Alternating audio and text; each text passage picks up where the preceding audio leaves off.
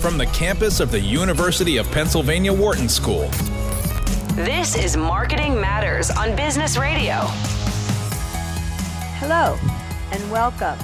You're listening to Marketing Matters here on Business Radio, Sirius XM 132. I'm Barbara Kahn, the Patty and J.H. Baker Professor of Marketing, and I'm joined by my co-host, Professor Americus Reed, the Whitney M. Young Jr. Professor of Marketing and the Brand Identity Theorist. Hello, Americus. Hey, Barbara, how you doing? So, Americus, did you watch the Super Bowl? You know what? Here's something funny. I caught all the highlights. I caught all the commercials and like all of the plays that were of significant impact. So does that count as watching? You tell me. The Reader's Digest version, huh? Yes, yes. Yes, exactly. Well, today we have somebody who's pretty invested in the Super Bowl to join us. We are really lucky to have Todd Kaplan, who's the Vice President and Head of Marketing at PepsiCo. Welcome, Todd. Hey, happy to be here. And I'm guessing you watched the Super Bowl. I did. I was there, fortunate enough to be there in LA. It was great. Oh, you were in LA. Were you in live? You were there like live. I was there live. Yeah. Wow. That's my dream, to be there. So that's the place to be. This Super Bowl, from all the cameos, seemed like everybody was anybody that was famous.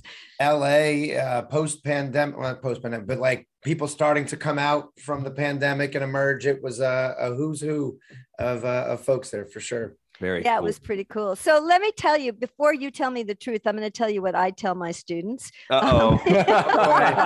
Let's hear it. So, you know, Pepsi, I think, has been doing some really great Super Bowl commercials, and you know, the sponsoring the halftime show, and you connect a lot with music. I think it's not just this halftime show, but you have some incubator for startup musicians, and you have a very long history with sports and with musicians. And I tell my students that this is partly to keep Pepsi as a young brand and to connect with the younger consumer. Is there any truth to what I'm telling my students?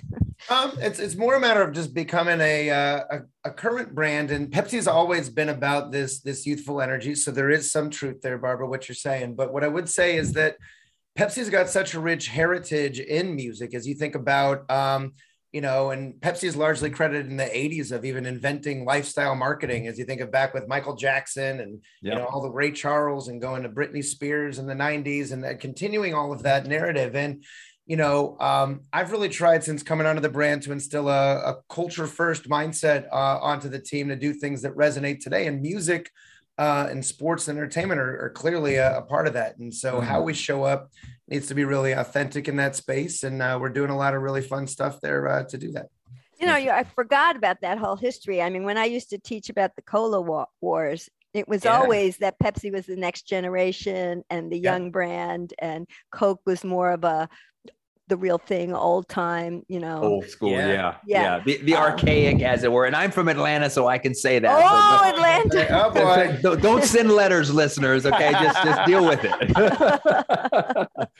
Yeah, but I mean, I forgot about that. It's just so much a part of Pepsi's DNA now that I forgot that I used to talk about it as a differentiation, the difference between what Pepsi was focusing on. And for sure, you did always have this music heritage. I think this Super Bowl, I don't know in your Reader's Digest version, Americus, if you saw any of the halftime, but I thought the halftime was a home run myself. Huge. Sorry, Todd. I love what you do, sir. Thank you so much for doing this. I got to tell you, I did watch the entire 15 minute spectacle on YouTube, Barbara, and I was goosebumps the whole time, baby. Dre came out. I mean, 50. I mean, come on. We had Eminem, Mary J. I mean, it was hot. It was fire, Todd. Thank you, sir, for doing that, man. That is awesome. Yeah, I mean, my kids texted me right after the halftime show. Oh, my God, that was awesome. It was awesome. It was awesome. So I assume, how hard is it to get together that kind of talent? And to do, I mean, can you tell us a little bit about it's just a couple phone calls and it's not, come on. Todd has Dre on his right around the speed dial. Let me not even listen. It's a whole process, and there's so much that goes into planning something like that. Just to give some context, we like to talk about the Pepsi Super Bowl halftime show as quite literally the world's largest stage. And when you think about it, 100 million people watch the Super Bowl every year. And when you think about music and an artist performing, a lot of people use Madison Square Garden, selling out the Garden as the epitome of your career. Well, capacity there is 20,000 people. So you're playing to 5,000 sold out MSGs at once live at the Super Bowl. And so it's the last great live cultural event that's always the most viewed, most talked about music event of the year. And so a few years ago when I started on the Pepsi brand, I really wanted to reimagine the platform back to this idea of cultural relevance and use that opportunity to really strike much more of a deeper chord in today's culture. And so we brought in Jay-Z and Rock Nation to help consult us with the platform. We repositioned how we thought about the platform from just the 12 minutes of the show to a 12-month-long yearly platform where now our announcement is a big event when we announce J-Lo and Shakira or Dr. Dre and his friends and all that. And then finding new ways to bring fans closer. I don't even know if you know, this year we did two, aside from the lineup and the show itself, we did two really big different things. One was we created the first ever Pepsi Super Bowl halftime show app, where basically people all year have been able to go behind the scenes, see behind the scenes content of their artists, get closer, augmented reality. And then during the show, we had this thing called the Ultra Pass on the app where you could immerse yourself on stage in 360 in your living room next to the talent as they were performing. Awesome. No! I knew about Todd, you're telling, are you kidding me? You're telling me this on Wednesday. Hey, it was all over the Super Bowl, man. And then, and then the other thing we did this year, which I'd encourage you guys to check out, is we created a movie trailer for the halftime show itself. So we partnered with F. Gary Gray, who he's, done Straight Outta Compton, Friday, just some classic movies. And we made this epic content that is, a couple of weeks out leading up just to get people amped up. It's been getting, I think, got like 12 million views in its first week on YouTube. And it's been great. And so listen, for us as a brand, what I always tell my team is, while we're very fortunate to have the brand awareness and the brand legacy that we have, right? Pepsi, we don't need a logo slap and awareness. We have that, right? And so it's all about brand relevance and connecting on that emotional level. So we want to be the most talked about brand on Super Bowl Sunday. And so this year we've just won our third consecutive Pepsi Twitter Brand Bowl MVP, which is the #1 share of voice among all Super Bowl advertisers, the most talked about brand. In fact, 74% of all the social conversations on Twitter about Super Bowl brands were about Pepsi. Wow, that's really cool. Like, that's and crazy. you're not in like with weak competition. You're going against here. And you got all the heavyweights, but it just shows the scale of the platform. Now, again, we have a whole social war room set up at Twitter, and we're doing all sorts of activity during the game and things of that sort. It's a lot of work to do it, but it's something in that app, by the way, that I was just telling you about. We were the #3 app in the App Store globally. More than Facebook, TikTok, you name it. So we've been busy. Wow, that's amazing. So let me move off the halftime, although we can come back to it again. Yeah, sure. But there's a couple other things that you guys did that was a little bit innovative, actually. We had somebody on from Ad Age, and he was talking about he thought that this was an innovative strategy. So not only are you big in music, but you're also big in sports, which isn't surprising because you sell a lot of product at sports stadiums, et cetera, et cetera.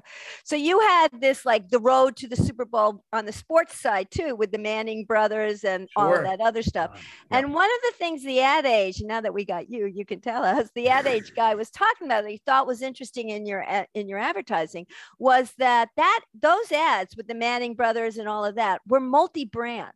So that you were doing not only a lot of different beverages, but a lot of different snack foods, all Pepsi brands, obviously, but still typically in advertising, you focus on one brand at a time.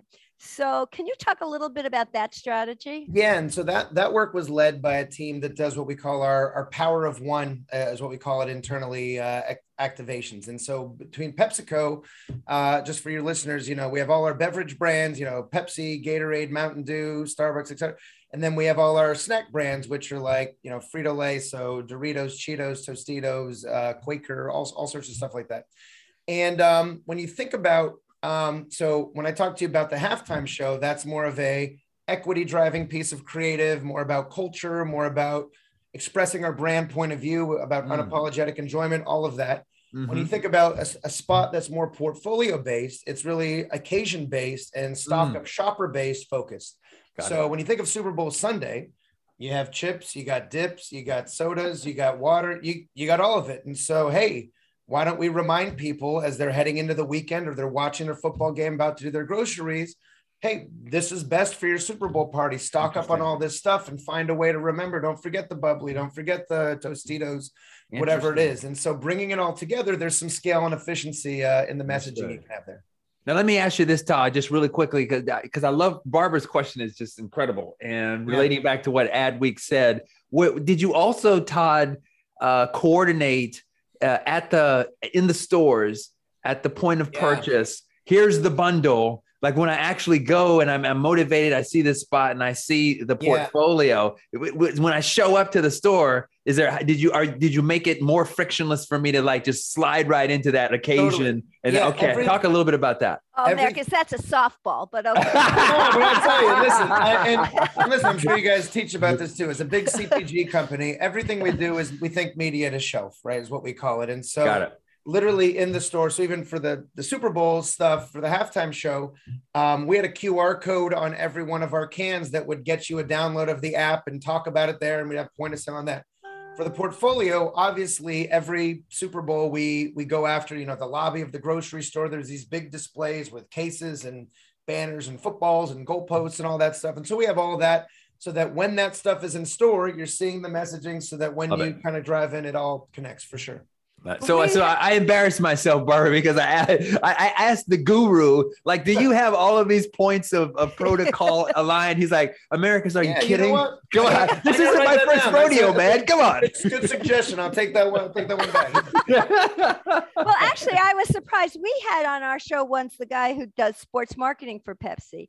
And I was asking him if like those cans actually sold better if they had sports paraphernalia on it. And he said that they did actually, that really did make a difference. I don't know what the causality is. Maybe you're buying more if you're at a sports event, or maybe the sports drives it. Yeah. A lot of it's not as transactional as that. And you're saying, hey, we could sell X more if we do this. A lot of it is just kind of a general programmatic. They'll get more display activity from the retailer. If you're in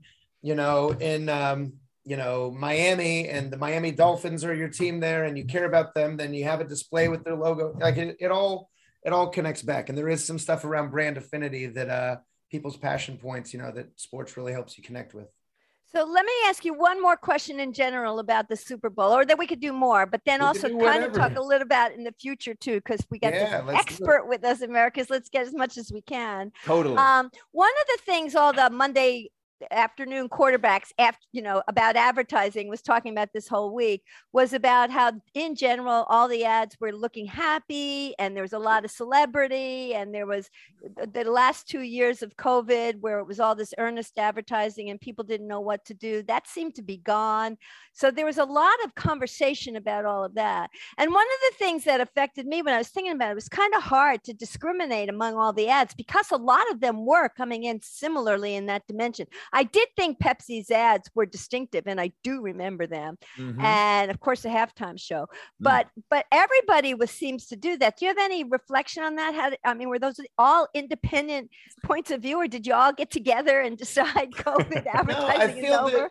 I feel that there's a bunch of things, and listen, we can talk whether the ads were great or not, or what was winning, and there's so many different things going on and a lot of noise, as you point out. And obviously when Super Bowl ads come on, people try to over-index on justifying their investment. So they'll go deep on a celebrity, or they'll go overproduce something, or make a very, and in my opinion, a lot of it is trying way too hard, just to be candid and to cut through in the noise, given there's so much going on. Right. To your point, if everyone's doing it, like, it's not like an arms race. Like I have 3 celebrities, you have 2, like nobody cares. It really comes down to, honestly, the best work really comes down to, do you know who your brand is? And do you have a distinctive brand point of view? And you executed it in a creatively and culturally relevant execution that people care about? And if you can nail those 2 things, it's going to be great, And so I think doesn't have to be the glitziest. I go back years ago to there was a Volkswagen ad with the Darth Vader thing, that wasn't a high production, like Yep. $1 million production. It was just a pretty simple thing and had a non-celebrity kid in it. And, so it's like, it really comes down to the creative craft and also knowing who your brand is and not getting too caught up in all the hoopla around it. I'm Barbara Kahn. I'm here with Americus Reed. This is Marketing Matters. We're joined by Todd Kaplan, who's the Vice President and Head of Marketing at PepsiCo. And we're reflecting on his home run, although I guess that's the wrong metaphor. His touchdown at the Super Bowl. And I wanted You mean championship. I think you mean championship trophy. Yeah. I think what you were saying, though, I want to recapture this because I think there is an insight. Because a lot of my students were talking about they couldn't remember whose ad was for what. Yep. And the reason why I do think Pepsi's ads were distinctive is because you were locking into the moment. The football ads were about, guess what? Football. They were about football players and the Super Bowl party, and the music stuff was the halftime show. So it wasn't hard to remember what was Pepsi because it was so relevant. Right.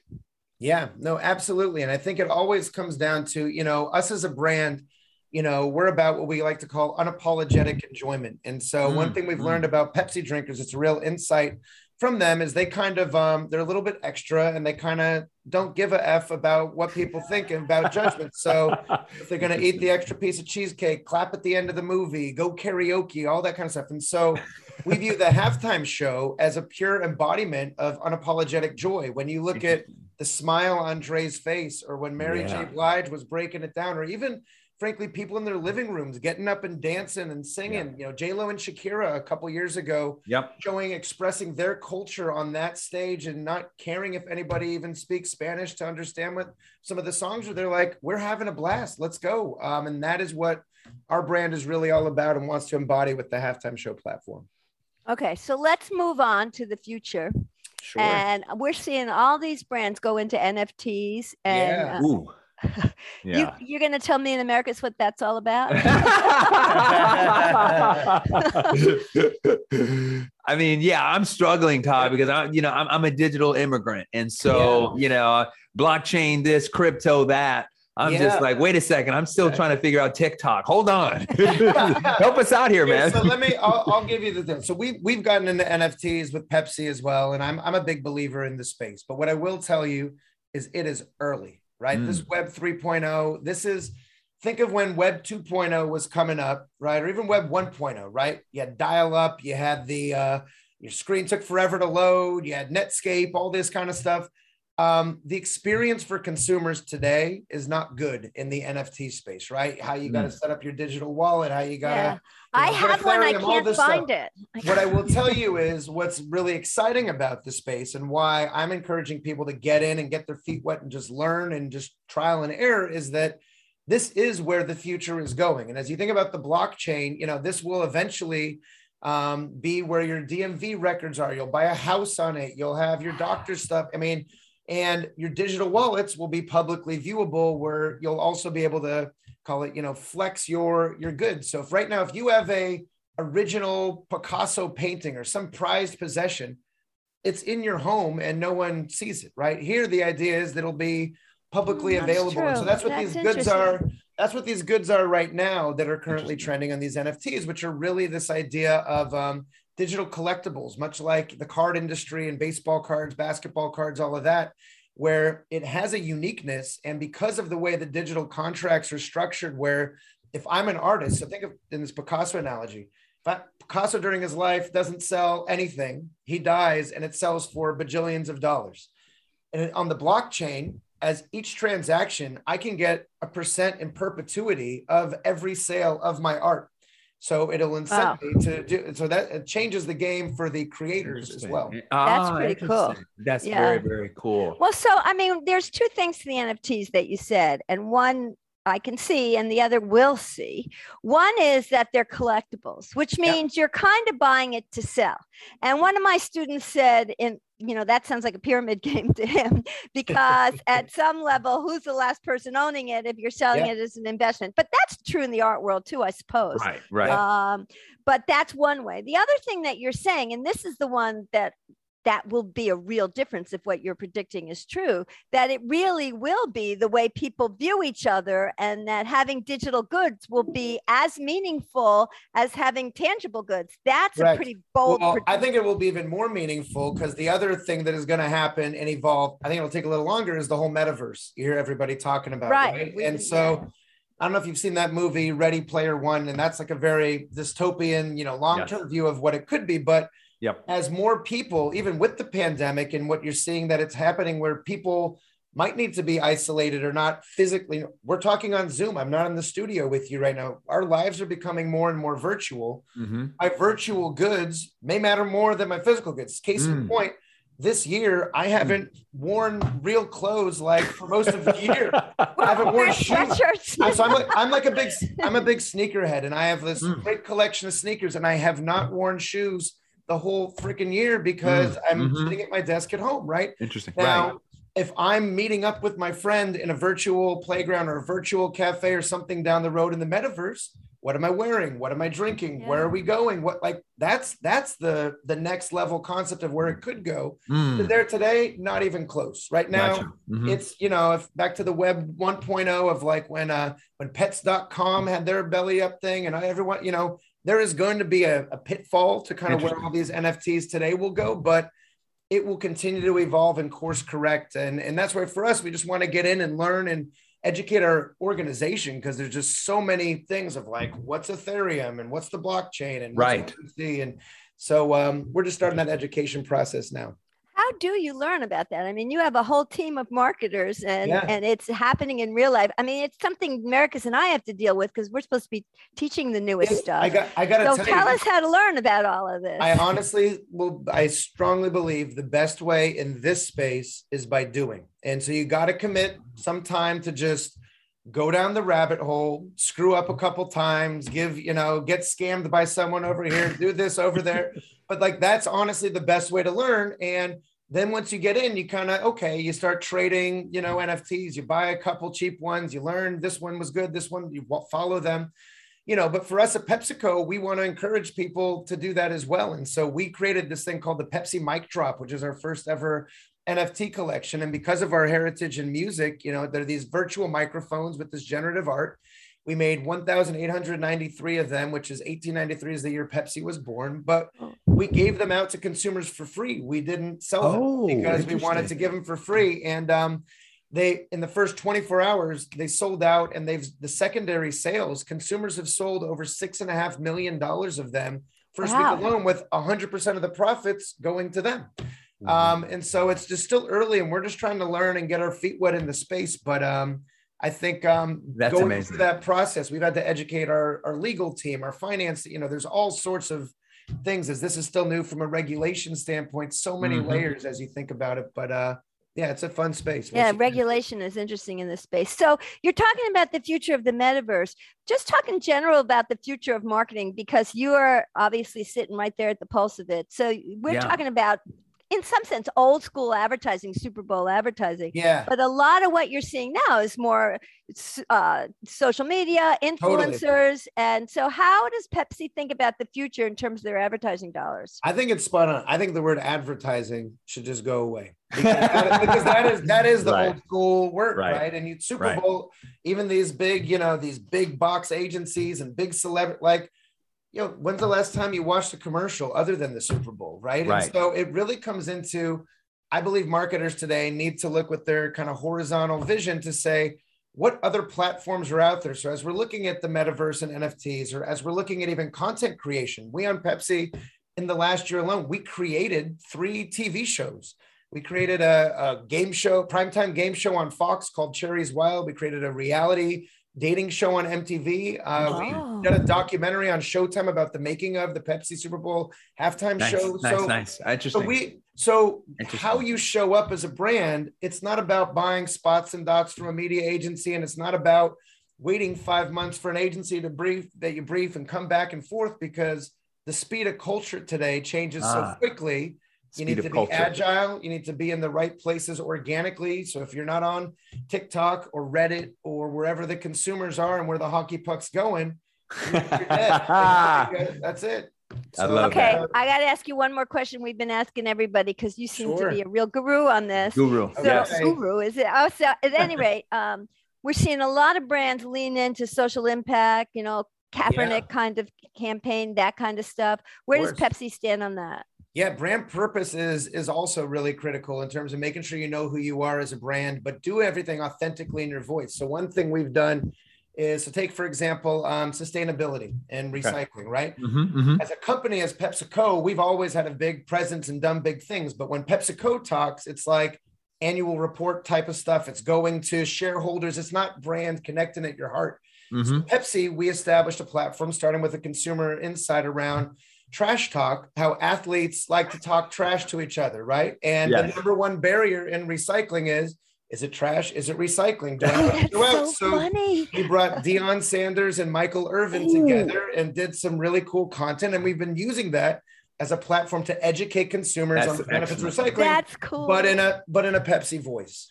Wow. That's super cool. Oh my God, we could talk to you forever. I can go all day. We got so much stuff. I mean, if you want, we could talk to your classes at some point. But we would love that. Oh, wait a second now, sir. You opened the door. You opened the door, sir. We are going to invite you to the Wharton School. Absolutely. All right. Well, hey, I hope it's okay. I went to Yale for SOM, so I'm sorry. We'll forgive you. Okay. That's okay. We need to bring your big brain, Todd, on campus. This has been a fantastic. No, but conversation. happy to chat. It's been so much we fun. would love to have you. Absolutely, no question. Todd, thank you so much for joining us today. And where can our listeners go to hear all about this cool stuff? You can go. I mean, there's a lot of the stuff is out there. You can check online. Our social handles on Pepsi. You can check out, I share a lot of this stuff personally on my LinkedIn channel, things of that sort as well, but all good. Thank you very much. We're going to take a short break. This is Marketing Matters Business Radio, Sirius XM 132. You're listening to Marketing Matters.